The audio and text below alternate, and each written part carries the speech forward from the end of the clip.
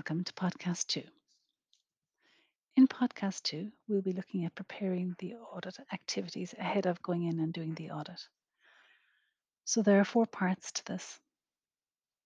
The first part is to review the documentation that you've been given or you have asked for and have received from the auditee.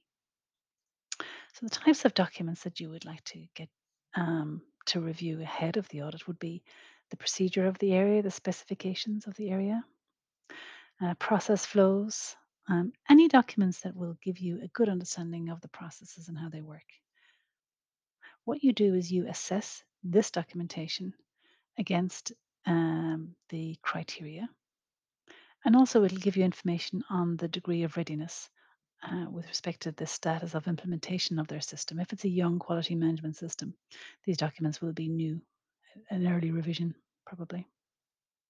There may be other documents that you can get that will help you assess the readiness of their quality system, and that would be reports such as previous audit reports, open corrective actions, maybe some non-conforming material, logs or trends, or any changes, any information that you have that there would have been changes in the actual area.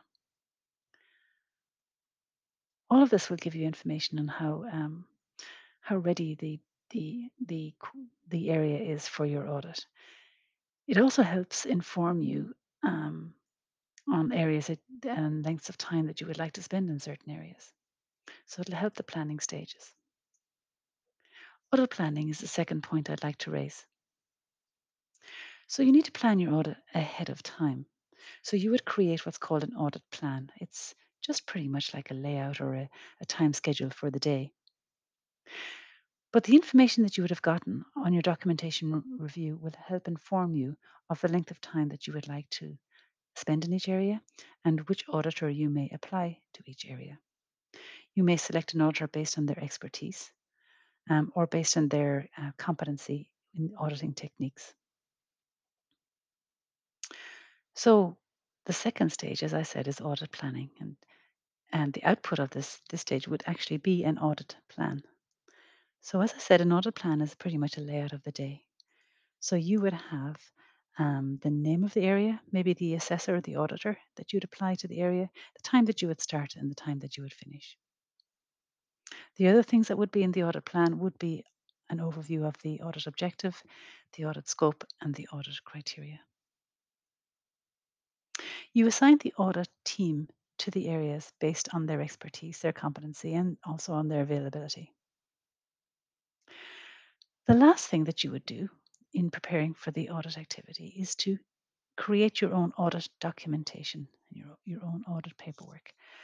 One of the things that you will do will be to generate a checklist. So a checklist is simply a shopping list. It's a list of areas that you would like to assess when you go to the audit area.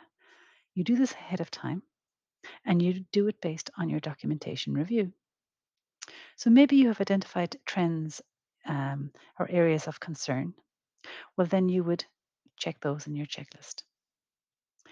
Your checklist would look at the 4 M's associated with the process that you're auditing. So you would, as part of your checklist, have a check on the materials, the methods, the manpower, and the machinery. So, for example, for the materials, you would check the expiry date, the part numbers, the lot numbers of the materials, the methods.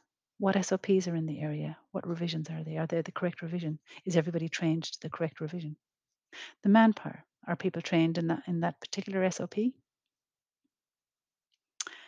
And the machinery is the machinery that's used there calibrated, validated, cleaned? Is there maintenance, etc., required on it?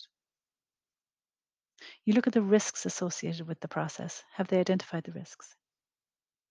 These are all parts of your checks. These would all form parts of your checklist. That's the end of preparing for the audit activities, podcast number 2.